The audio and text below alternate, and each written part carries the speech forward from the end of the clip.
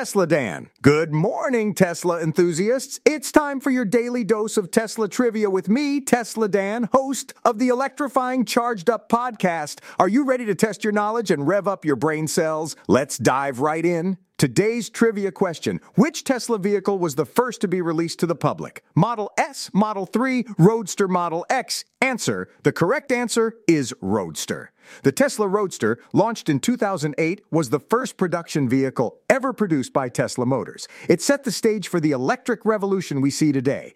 Way to go if you got that right. Remember to stay charged up and join me tomorrow for another thrilling edition of Tesla Trivia. And hey, if you do email d@meettv.com, that's d@mitv.com, I'll announce the winner by name. Until then, keep driving electric and living the Tesla dream.